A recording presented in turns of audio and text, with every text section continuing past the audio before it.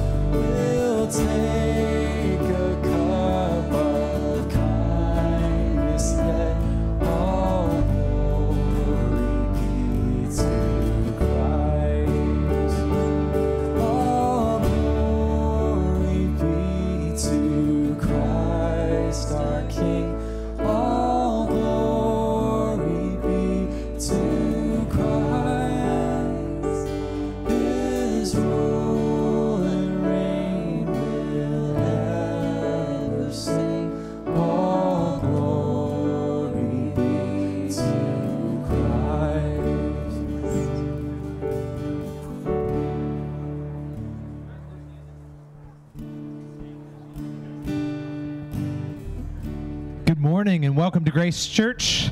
We're glad to be here this morning. We're glad for the warmth of the sun, the breeze that comes through the tent. We're really glad that we get to worship and hear the Word of God. We are a Christ-centered community intent on proclaiming the gospel, making disciples, and sacrificially serving Jesus. Our theme this year, if you haven't caught on yet, is Under the Sun. You can find out more on the card on your seat. And if you're new, we'd love to welcome you back at the Welcome Center there. One of our staff or elders would love to meet you, tell you more about what's going on at Grace. You can also see on your seat, there is a lot going on this summer. We're glad for that. There's some weekly events on one side and some events that will be one-time things going on throughout the summer. Make sure you check out that card. You can scan it. Pull up the website. You'll be able to see the dates and details of different things going on this summer. As well, you can see our children's ministries and classes going on. I like to highlight the fact that we have Anclados, our Spanish ministry, because my name is James and I get to work with our Spanish ministry. Anclados is now meeting, our service in Spanish is now meeting at 11 o'clock in the sanctuary. And so if you know others who are looking for a solid Bible-preaching Spanish church, as that's their first language, we'd love to have them as a part of it, so feel free to invite them out to that. We are doing our bread and cup. We'll enjoy communion here together today. And I do want to mention as well, Grace, we are under the tent until June, but that first week of June, as we've announced the past few weeks, we're planning on moving inside the sanctuary and doing some things in there, and looking forward to moving back inside. If you guys would stand with us, we're going to read from Psalm 136 this morning.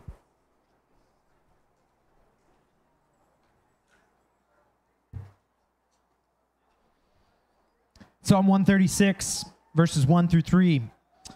Give thanks to the Lord, for he is good, for his steadfast love endures forever. Give thanks to the God of gods, for his steadfast love endures forever. Give thanks to the Lord of lords, for his steadfast love endures forever. Thank you, Lord, that you let us come to you today with praise and worship. We want you to be glorified, Father, and even in our ability to glorify you, God, our ability to listen, our ability to learn, our ability to praise, we are dependent completely on you. Help us realize that and live out that truth here this morning for your glory and honor. We pray these things in Jesus' name. Amen. Amen. Please remain standing if you're able as we open singing together this morning.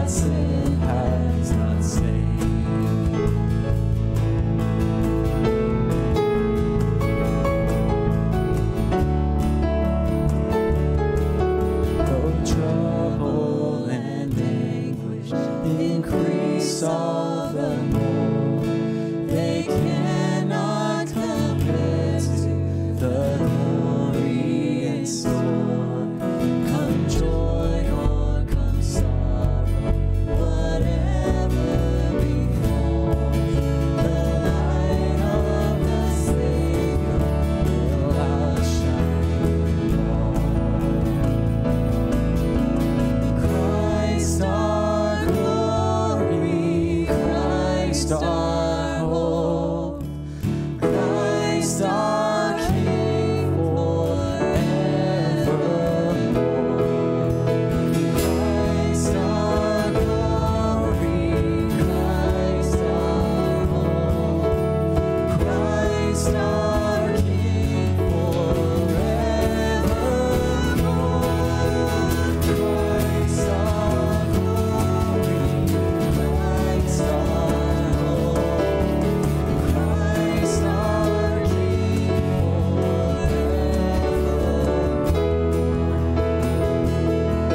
Come joy or come sorrow, whatever befalls, the light of the Savior will outshine them all.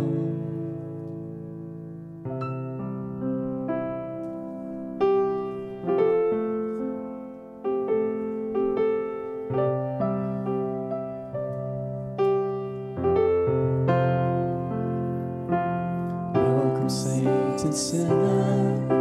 There's room enough for all. We're no longer cursed, no longer lost. We are now His children by election and by blood. That joins us here together at the cross. Every pilgrim, every prodigal, every wayward son will find all that's worth finding as they gaze upon the one who took on flesh, became the Lamb, and bridged the gap of God and man, and joins us here together at the cross.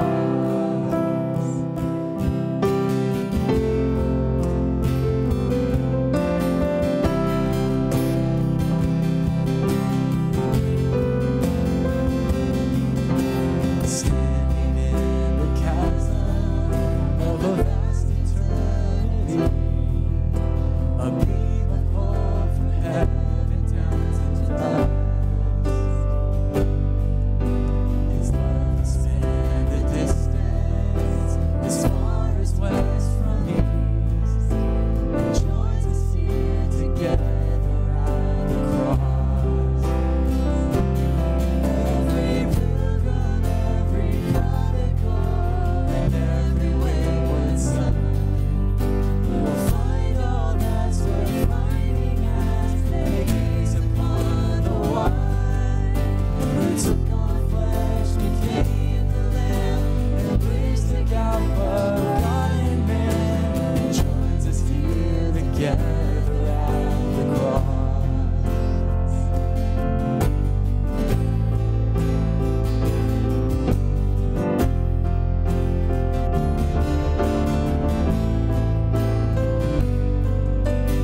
Life and death have intersected, from the dead we're resurrected. Hallelujah.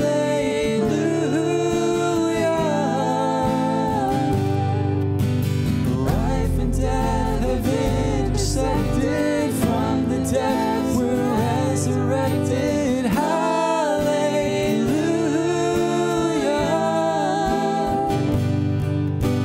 Life and death have intersected, from the dead we're resurrected. Hallelujah.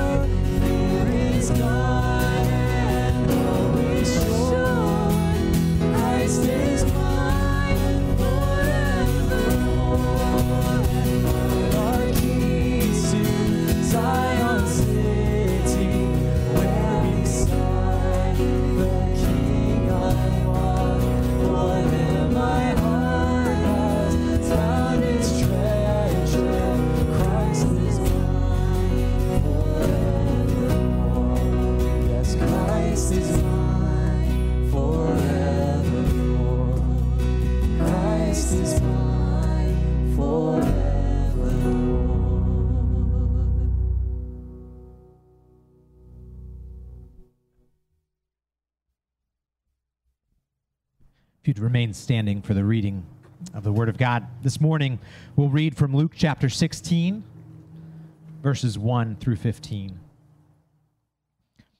He also said to the disciples, "There was a rich man who had a manager, and charges were brought to him that this man was wasting his possessions.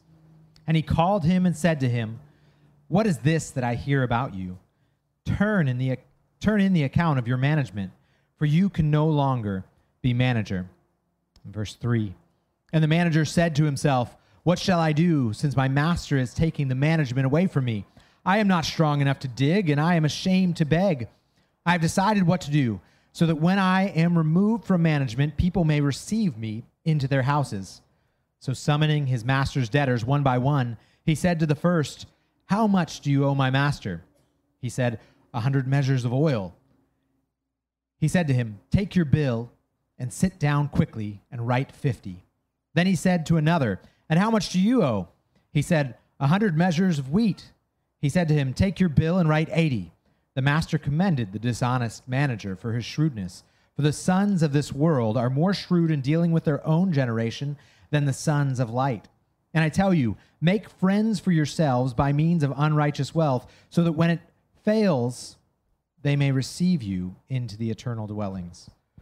One who is faithful in very little is also faithful in much, and one who is dishonest in very little is also dishonest in much.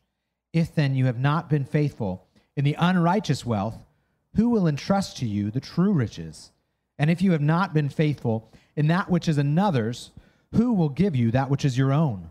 No servant can serve two masters, for either he will hate the one and love the other, or he will be devoted to the one and despise the other. You cannot serve God and money." Verse 14, "The Pharisees, who were lovers of money, heard all these things, and they ridiculed him. And he said to them, 'You are those who justify yourselves before men, but God knows your hearts.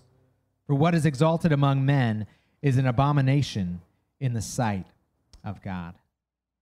You may be seated.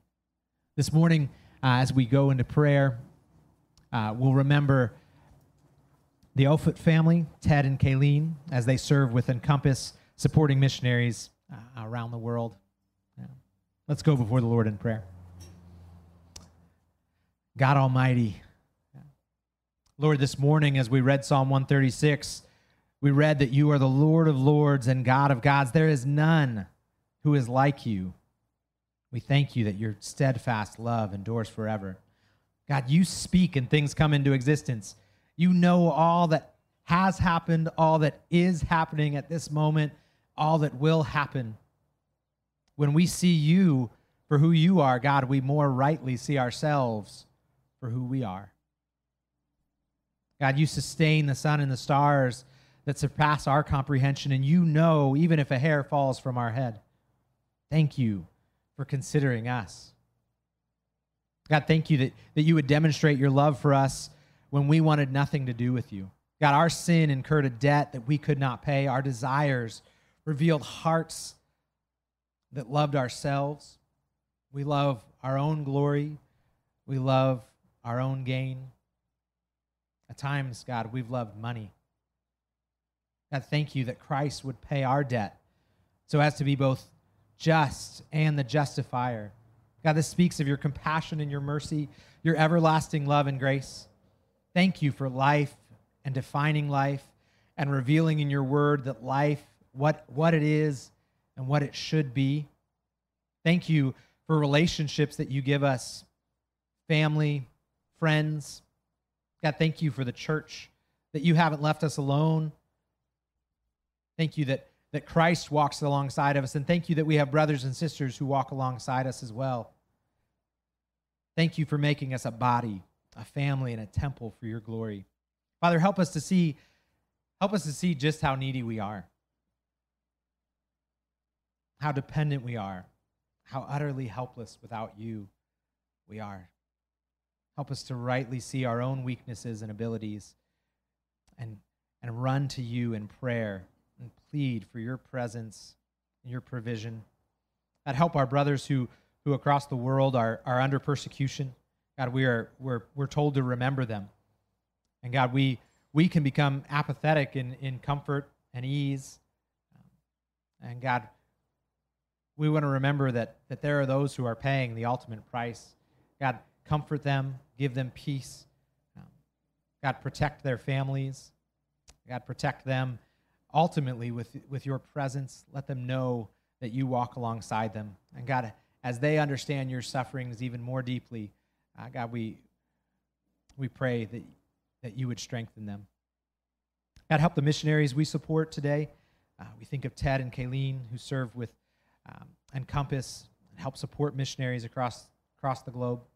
Give them grace and mercy. Give them wisdom in how to serve and help missionaries who seek to take your word out.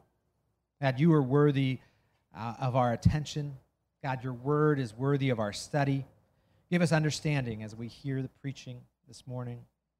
We pray this in Jesus' name. Amen.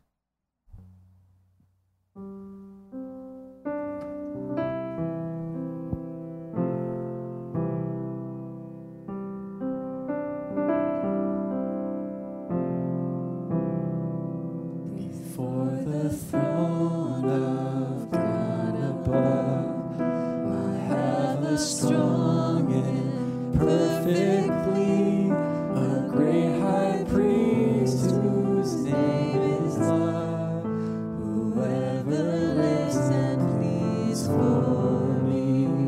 My name is graven on his hands, my name is written on his heart. I know that while an enemy stands, no tongue can bid me let's depart. No tongue can bid me let's depart.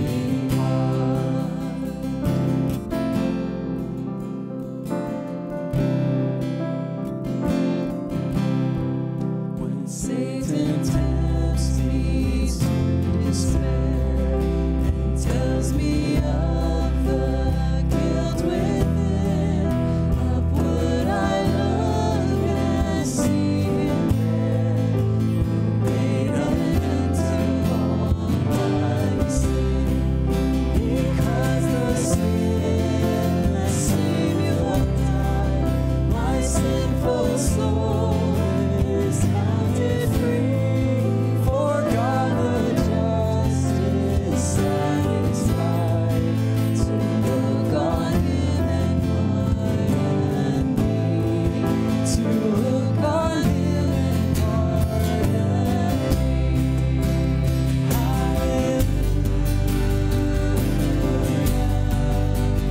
Hallelujah. Praise the one risen Son of God. Behold him there, the risen Lamb, my perfect spotless righteousness, the great unchangeable I am, the King of glory and of grace.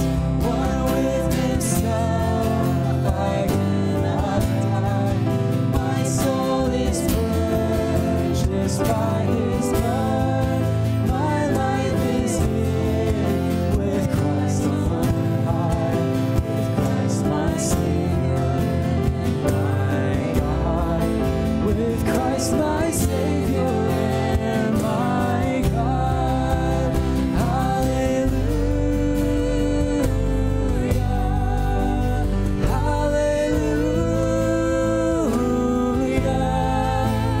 Praise the one risen Son of God. Hallelujah,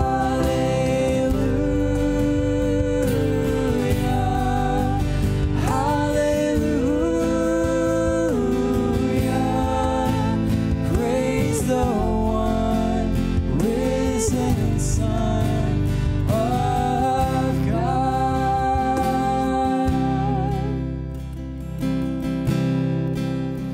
Lord, we thank you so much for this morning when we can come and sing together and worship Christ Thank you for all that Jesus has done for us on the cross and redeeming us from sin and giving us the hope of eternal life with you, Lord. We thank you for this time. We pray that as we hear from Scripture that you would help us to receive and be able to live in accordance with the truth that you would have us take away today.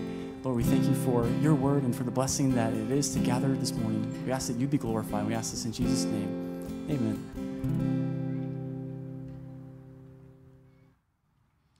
Good morning, church. I think I know pretty much everyone here. Maybe a few of you I haven't had a chance to meet. My name is Mark Holbrook. I'm privileged to serve with elders in this church. And Pastor Mike gets a much-deserved day off, and he asked me to step in today. I'm happy to do. We're going to be looking at a passage that's a little bit enigmatic. It's hard to understand, and you probably haven't heard a lot of sermons on it, but it's one that's really instructive for us. Ever since the fall, there's been stealing and thievery and embezzlement and larceny and all manner of taking of things that don't belong to us. Maybe you've heard of somebody who was particularly good at stealing things, of embezzling things. And it's really strange in our culture, and maybe in other cultures, where somehow we make heroes of thieves if they're really, really good at being a thief. All kinds of movies have been made, dozens, if not hundreds of movies have been made that celebrate the success of particularly efficient, effective, creative criminals. But I think we all understand that in real life, we try to do something like that, and we end up losing our jobs in a big hurry. I read this just this last week of a guy that lived right here in Orange that over a period of years stole, you ready for this, $36 million from his company.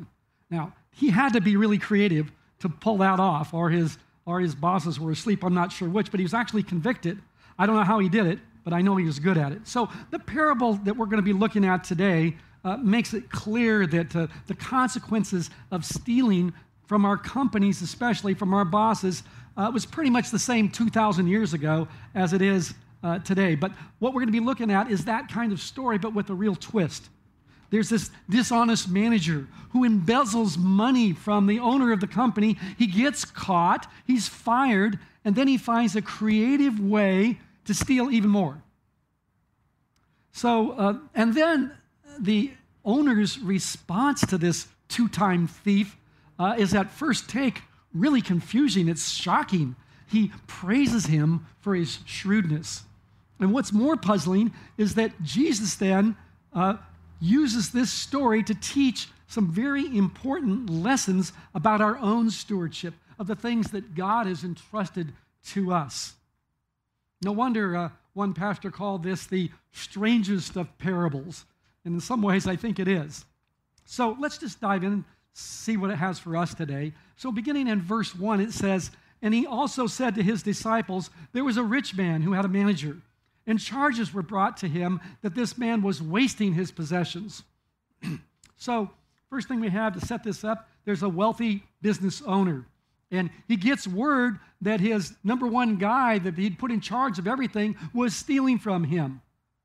They was wasting his possessions. The context of the story suggests the manager was undoubtedly guilty, but we're not told any details of this crime. Now, we heard a lot about the next one, but this crime we don't hear any details, and it's not particularly important to the story. We only know that he was wasting the rich man's possession. And this word wasting here is the same word that's translated squandering in the parable of the prodigal son, the wayward sons, that we found in the previous chapter 6:15. So in this story, the manager was manipulating his boss's resources for his personal gain. He was squandering them. And in fact, he was probably really good at doing this, had been doing it for some time, maybe skimming off the top or soliciting bribes from his boss's customers. But the whole thing was all about him. It's all about getting his hands on his boss's money that he didn't deserve. And so we find in verse 2, the consequences come down on him pretty quickly. It says, "And he called him," that is the rich man, called his manager to him and said, "What is this I hear about you? Turn in the account of your management, for you can no longer be manager." Now, I don't know how the rich man actually became rich. Maybe he inherited it, but he wasn't very smart as a boss, especially when it came to human resource issues. He doesn't fire the manager. He doesn't even put him on paid administrative leave. He just says, it's like pretty much like saying, I know you've been stealing from me, but go ahead and hang around a while longer in case you want to rip me off some more. That's kind of what it sounds like, isn't it? Turn in your account of your management. Well, why did he do that? Because it doesn't make any sense, but he did. So immediately the manager figures, I'm going to get fired. I'm not fired yet. Maybe the boss is doing a further investigation, but when he finds out that he's been found out, the first thing he does is this self-assessment. Kind of like the professional pickpocket in Fagin, if you remember in the movie Oliver. He says, I'm considering the situation. That's exactly what this guy decided he needed to do. He starts talking to himself. So we find in verse 3, it says, the manager said to himself, what shall I do? Since my master is taking the management away from me, I'm not strong enough to dig, and I'm ashamed to beg. So he's figuring this out in a hurry, and he's a shrewd guy. We already know that. So he's probably never worked a day in his life, certainly not with his hands, let alone digging ditches. Now, some of you younger men here may have worked for me in my home a few times over the years, and we dug a lot of ditches, didn't we? And we called that character building, and that's exactly what it was. And this manager, he never showed up in my house. I'll guarantee you that. He didn't build a whole lot of character. So he says, I'm not strong enough to dig. And again, he's never done manual labor, and he wasn't about to start now. And he probably been doing this for a while, wasn't in good enough shape to dig anyway. He's not about to do manual labor. And then he said, and this is kind of a sad case of false pride, there was no way that he's going to ask for anybody to help him out. He wasn't about to ask for a handout. He says, I'm ashamed to beg. He might accept a payback, but a handout, never. So he comes up with this plan, a rather clever plan, that he would steal even more from his boss, and in the process, he would secure the obligation of others, and they would receive him into their homes. Now, it really wasn't all that clever, but in his mind, it was pretty clever. And there is an element of this that is really interesting. Starting in verse 4, he says, I've decided what to do, so that when I'm removed from management, people may receive me into their houses. So summoning his master's debtors one by one, he said to the first, how much do you owe my master? And he said, 100 measures of oil. And he said to him, take your bill and set down quickly and write 50. Then he said to another, and how much do you owe? And he said, 100 measures of wheat. And he said to him, take your bill and write 80. Now, this is at the heart of the manager's astute dishonesty. You'll notice here, first of all, that he calls his master's debtors one by one. He has a whole list of debtors, a whole list of people that he can do his dastardly deed with. So we only have a record of the first two, but he carefully chooses who he would obligate to himself by discounting money owed to his boss. And this is pretty interesting. I think there's at least three things, or shrewd elements that to this master's dishonesty that we want to pay attention to. We're learning from a dishonest manager this morning. First, he knew which of his boss's customers would go along with his plan, even though they surely knew what he was doing. So he knew who would join with him in his larceny. They most likely had been conspirators for a long time. They were probably skimming a little here and there, but they were about to graduate to the big leagues. The second thing we know is they chose customers who owed a lot of money. 100 measures of oil was about 3 years' wages for a common laborer. This was not a small amount of money at all. And the 100 measures of wheat, about 8 to 10 years' wages. So these are some big bucks. And so he takes his long-standing thievery to a new level. And since he's losing his job, he doesn't even try to hide it. The third thing we know is that he knew just how much it would take to buy them off so that they would receive him into their homes, that they would help him after he was in the street. Now, you ever wonder, why did he give a discount of 50% to the first guy that owed all this oil and 20% to the next guy that he owed all this wheat? Well, I assure you, the reasons for this is that he knew how much it would take to buy them off. One guy took a 50% discount, the other guy only a 20%. It didn't take as much to buy him off. Now, let's be clear. It's not because this dishonest manager was trying to limit his boss's losses. Rather, he was just too good of a thief to give any more discount than he had to. He was an efficient thief, as it were. So, let's be clear. The Bible condemns all manner of stealing, whether directly or indirectly. We understand that. Whether it's charging exorbitant interest on loan or withholding money that's due someone else. James 5 comes to mind. It says in verse 4, "Behold, the wages of the laborers who mowed your fields, which you kept back by fraud, are crying out against you, and the cries of the harvesters have reached the ears of the Lord of hosts." And in Ephesians chapter 4 and verse 28, "Let the thief no longer steal, but rather let him labor, doing honest work with his own hands, so that he may have something to share with anyone in need." So then, why would the master, the boss, the owner of the company, commend the dishonest manager? It doesn't even seem to make any sense at all. The dishonest manager not only stole from him once, but he proceeded to creatively, astutely, if it were, to steal from him again. Now, I think the most likely explanation is that his boss had probably acquired his own wealth through dishonest dealings. So, you've heard the phrase, honor among thieves, and it takes one to know one. Well, that's exactly what we find going on here. We're surrounded by thieves here. They have the manager who offered the bribes. We have the customers who accepted the bribes. We have the business owner who was getting ripped off. So the owner knew a crook when he saw one, and based on his own value system, he had to admire a fellow thief's outrageous resourcefulness. He praised him for his shrewdness. And I think, now I'm going to paraphrase, so I'm taking a little liberty here, but hopefully we can get the idea. It might have sounded something like, "Boy, what a fool I was to let you stay around even a day. You did a better job stealing from me after I fired you than you did before." So most likely the crooked boss recognized a really good thief when he saw one. So now we're done with the parable. That's the end of it, right in the middle of verse 8. And now Jesus turns and begins to make the application. Why did he tell this story that seems so strange and antithetical to what our values and what the Bible teaches?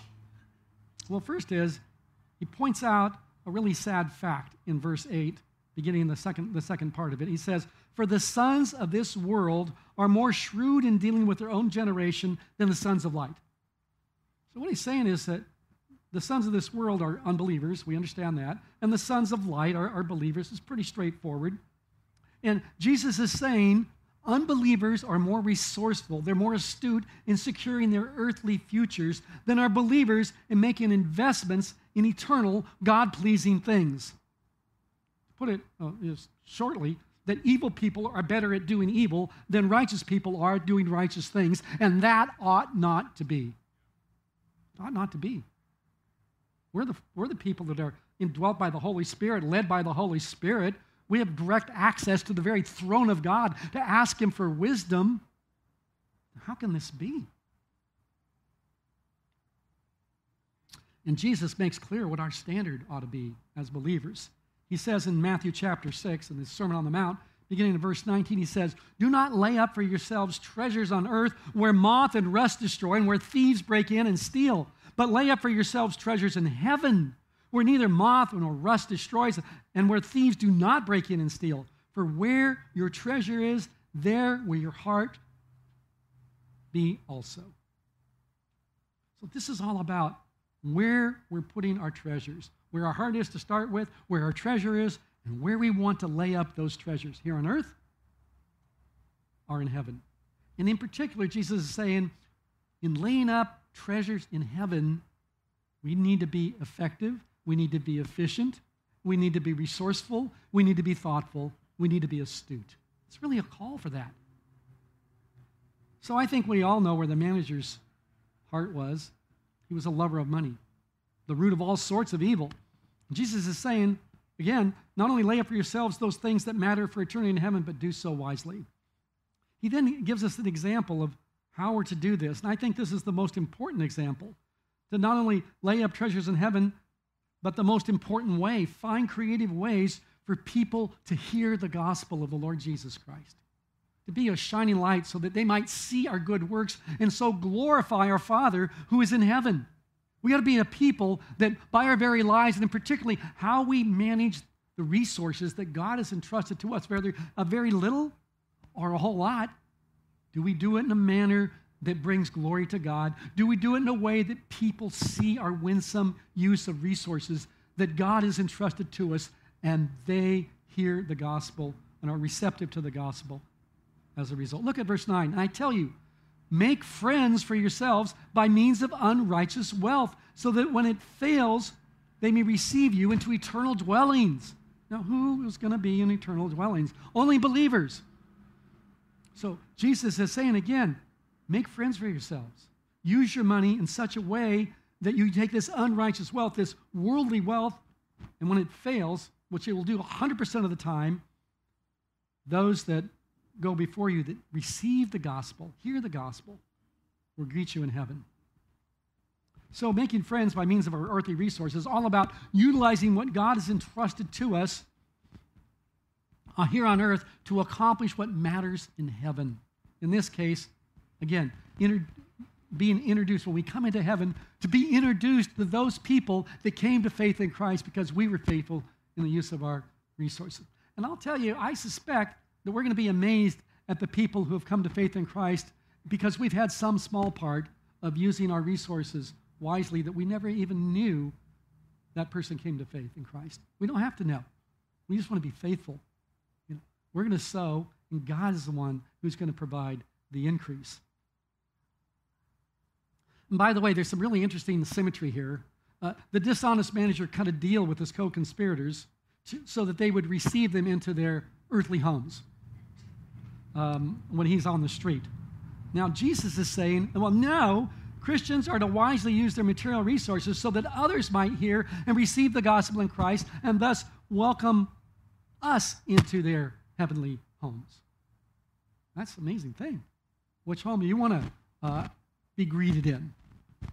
So we find here the call for the shrewdness. We find the purpose of wealth. And now we come to this faithfulness principle in verse 10. It says, one who is faithful in a very little thing is also faithful in much, and one who is dishonest in a very little thing is also dishonest in much. I think the principle here is pretty straightforward.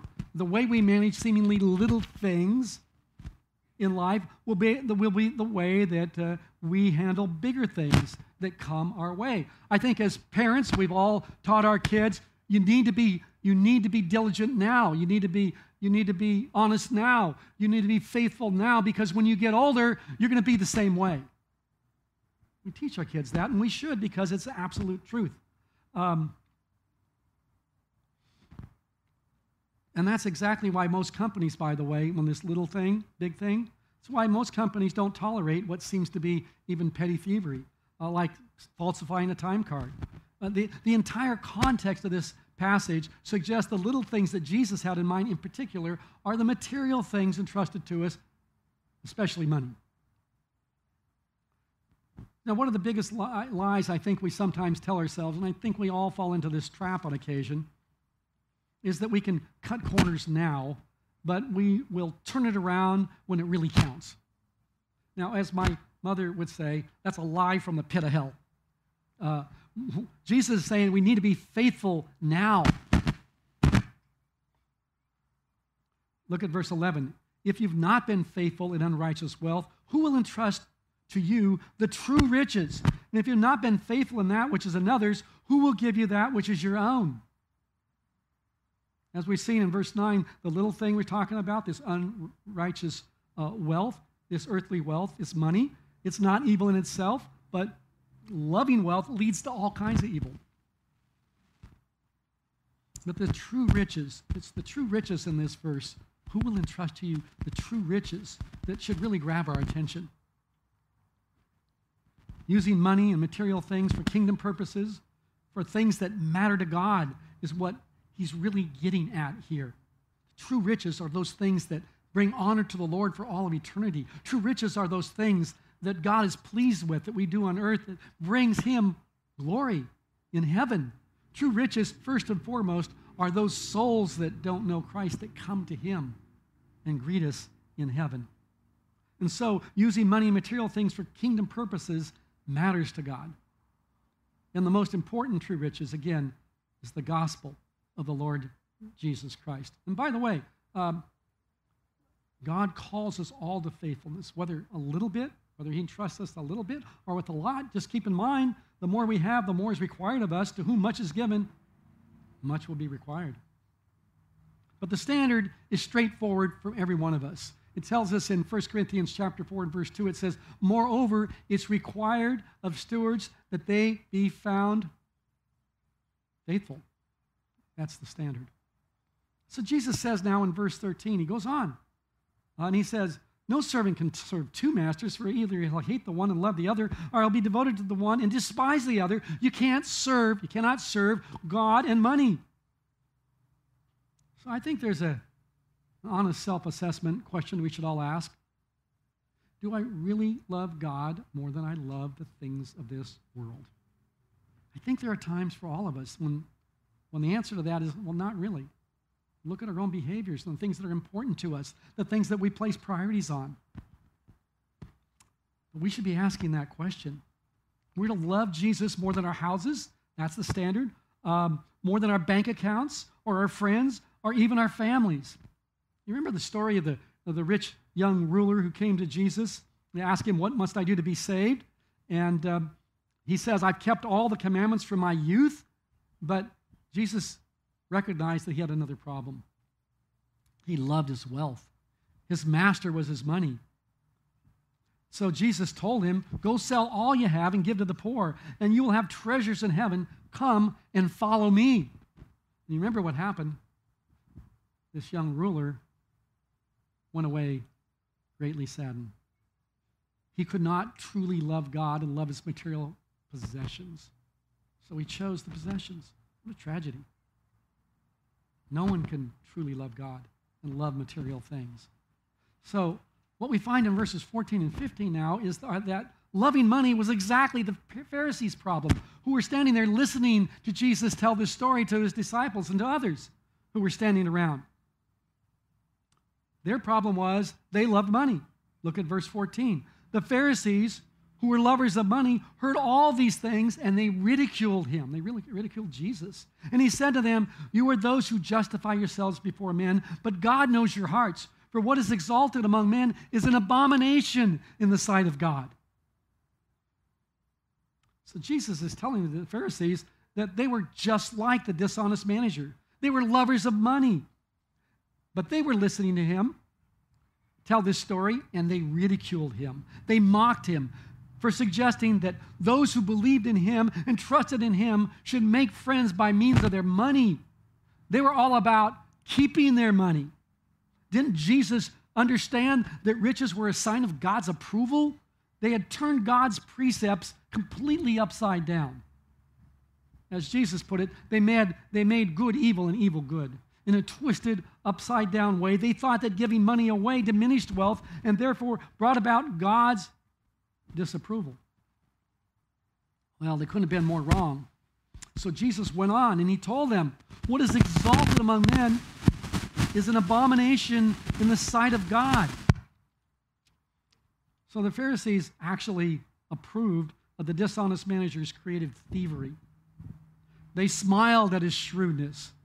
They approved of the rich man's begrudging approval, and they completely missed the point of the story. Jesus is saying, don't be confused. God is not endorsing either the dishonest manager or his boss. That which is highly exalted among men, creative thieves, is an abomination in the sight of God. So they had completely missed the point of the story. But Jesus was careful to be absolutely clear. So, God entrusts riches. God entrusts material things, large and small, to us for two main reasons. The first is as a test of our fitness to be entrusted with true riches. JP, is that me up here? Feel free.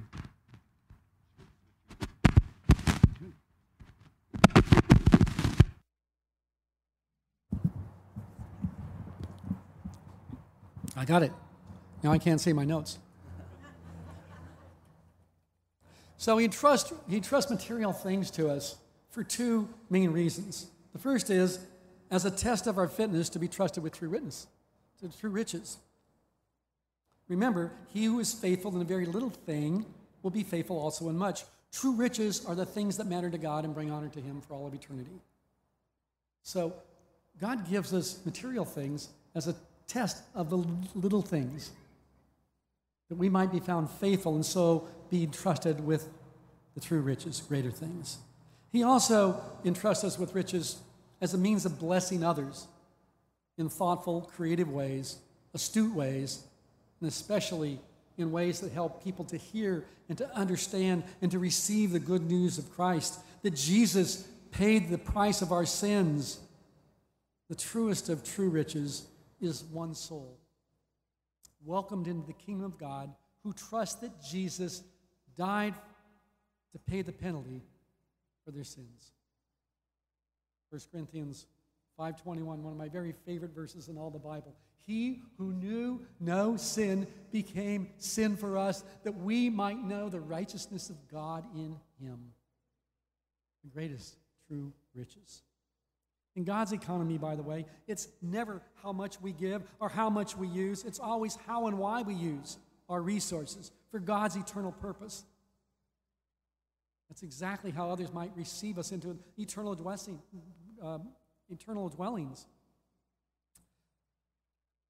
I remember pretty much like yesterday hearing the gospel at junior high camp as a young boy. It was the change of my life that was profound. I went home and I realized that I was a sinner. I'd heard the gospel clearly for the first time. And I acknowledged my sin, and I received Jesus as my Savior, as my Lord. And it changed my life completely and forever. God gave me a passion for his word. I can think what it would be like if I hadn't come to faith in Christ. I can't even begin to imagine. I wouldn't be here today, that's for sure. My wife never would have married me, I know that. I never would have been blessed with our kids and our grandkids. I wouldn't have liked the mark that would have been. But God in his grace intercepted me in my life at that moment and changed it forever. And how did that happen? Well, in part because my camp fees were paid by anonymous donors that chose to wisely invest in the kingdom of God. I don't know who they were, and they probably never knew I came to faith in Christ, but they made that investment before the Lord. You know, those are the kind of things I want to do. How about you? I'm going to make those kind of investments. So our use of unrighteous money must be focused on serving God, never to impress others for our own purposes. We can only serve one master. Wisely using our resources never means loving our resources. So let me just leave you with this. God calls us to be wholly shrewd, wholly astute, intentional, creative in the use of that which he has entrusted to us in this world. I know a lady, by the way, who, with a small group of widowed and single women, decided to do a bake sale to help pay off their church's mortgage. They decided to be creative and innovative and to be astute and to be sacrificial. And 2 years later, they never dreamed this, but 2 years later, somehow they raised over $2 million. It's a true story. And that was a unique event. It was prompted by the Holy Spirit that led them to this as creative servants of the Lord Jesus. They didn't have much, but God used them to produce a lot. And that money that church was able to free up from their mortgage, they could use for missionary work. They could use to reach people for Christ. Be wholly shrewd. Be intentional. Secondly, be pure in motive. We're all called to be wise, astute, agents of God's purposes. We understand that. And we're never to do it for our own account or for others to pay attention to us. Matthew 6:1, Jesus was clear. Beware of practicing your righteousness before other people in order to be seen by them, for then you will have no reward from your Father who is in heaven. And thirdly, be faithful in the little things, like money. And God will give you more than you could ever ask or think. God will grant to us those true riches, those things that matter for eternity. Luke 6:38 comes to mind. Give, and it will be given to you. Good measure, pressed down, shaken together, running over, will be put into your lap. For with the measure you use it, it will be measured back to you. God has promised us more than we could ever ask or think. When we are faithful to Him, He will give to us. And when we stand before Him in heaven, the things that we thought were so important in this world that we hung on to and we clung to so desperately will seem so small and so insignificant. But God nonetheless calls us to be faithful in those small things so that when we get to heaven, we'll see the true riches and maybe even people there to greet us that came to faith in Christ, at least in part because of our faithfulness of those material things. Wouldn't that be, and won't that be an amazing day? Lord, thank you for our time together today. Thank you, Lord, for this passage that seems so difficult to understand, and suddenly it makes so much sense, Lord. You call us to be faithful before you. You call us to be astute managers of that which you've entrusted to us. And Lord, may it be true for each one of us that we would be found faithful in small things so that you might indeed, Lord, entrust to us the true riches of your kingdom. May that be true for each of us today, we pray in Jesus' name. Amen.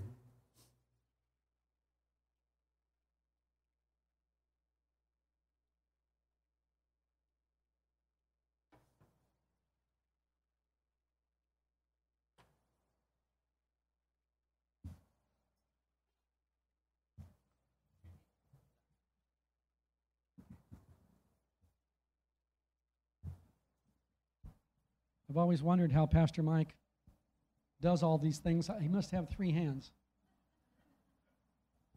So,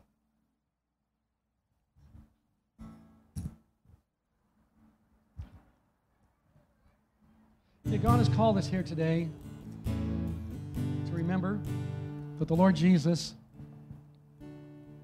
actually died in our place, that He actually paid the penalty for our sins, that He actually cared and loved for us so much that He died in our place, that we who deserved the full wrath of God are redeemed before Him, made holy and pure, that we might boldly approach the very throne of God. I mean, think about that. We don't have to live in fear. We live as people who have been completely and totally liberated in Christ, that we might serve Him fully and wholly and completely, joyfully as His servants. So we come today to celebrate the very thing that makes that all possible. Jesus died in our place. He gave His body, His broken body, for us. He shed His blood for us. So when we come, we celebrate that today. And if you know the Lord Jesus, you've received Him as your Savior and Lord, we welcome you to join with us as we partake of these elements that remind us, cause us to remember the sacrifice that Jesus made for us. And so we find in 1 Corinthians chapter 11, Paul tells the Corinthians, "For I received from the Lord that which also delivered to you, that the Lord Jesus, on the night when He was betrayed, took bread, and when He had given thanks, He broke it and said, 'This is my body, which is for you. Do this in remembrance of me.'"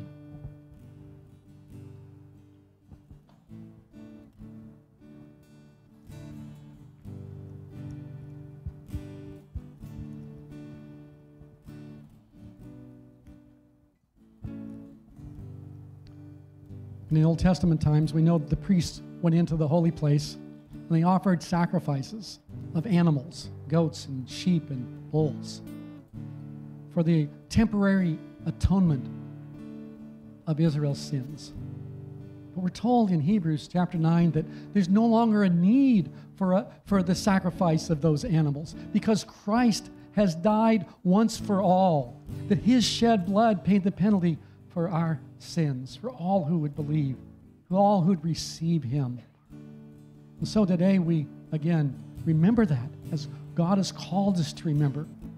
And we celebrate Jesus' death on the cross, because through his shed blood, we are promised and are guaranteed eternal life in him. So Paul goes on with the Corinthians in the same way. Also, he took the cup after supper, saying, "This cup is the new covenant in my blood. Do this as often as you drink it, remember it in remembrance of me. For as often as you eat this bread and drink the cup, you proclaim the Lord's death until he comes."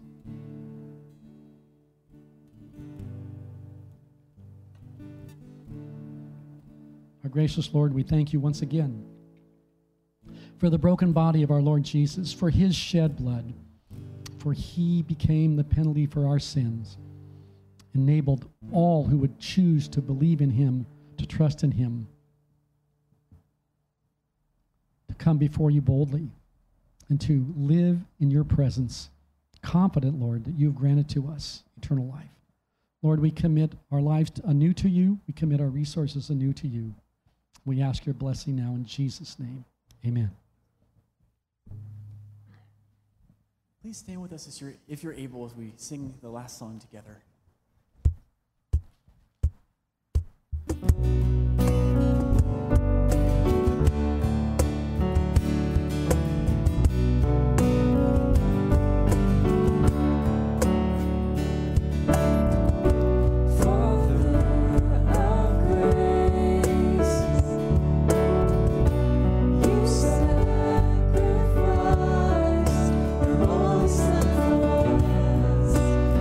Crucified.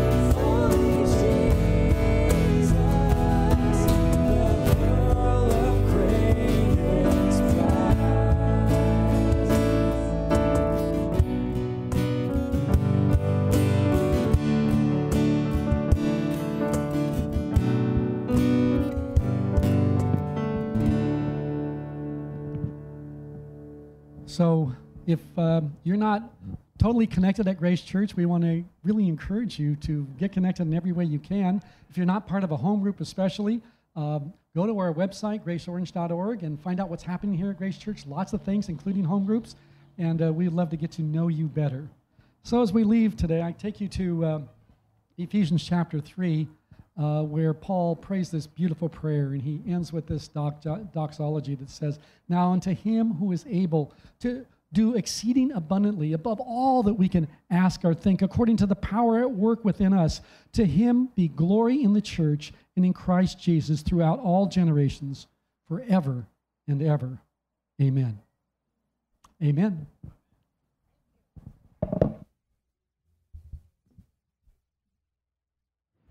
Thank you for joining us for this worship service today. We're so glad you took the time to be with us as we sang our hearts out, as we prayed dependently, and as we heard the inspired, inerrant, infallible Word of God. If you can join us in person, we'd love to have you. We meet at 8, 9:30, and 11 a.m. every Sunday. For more information, you can go to graceorange.org. Thanks so much, and God bless you.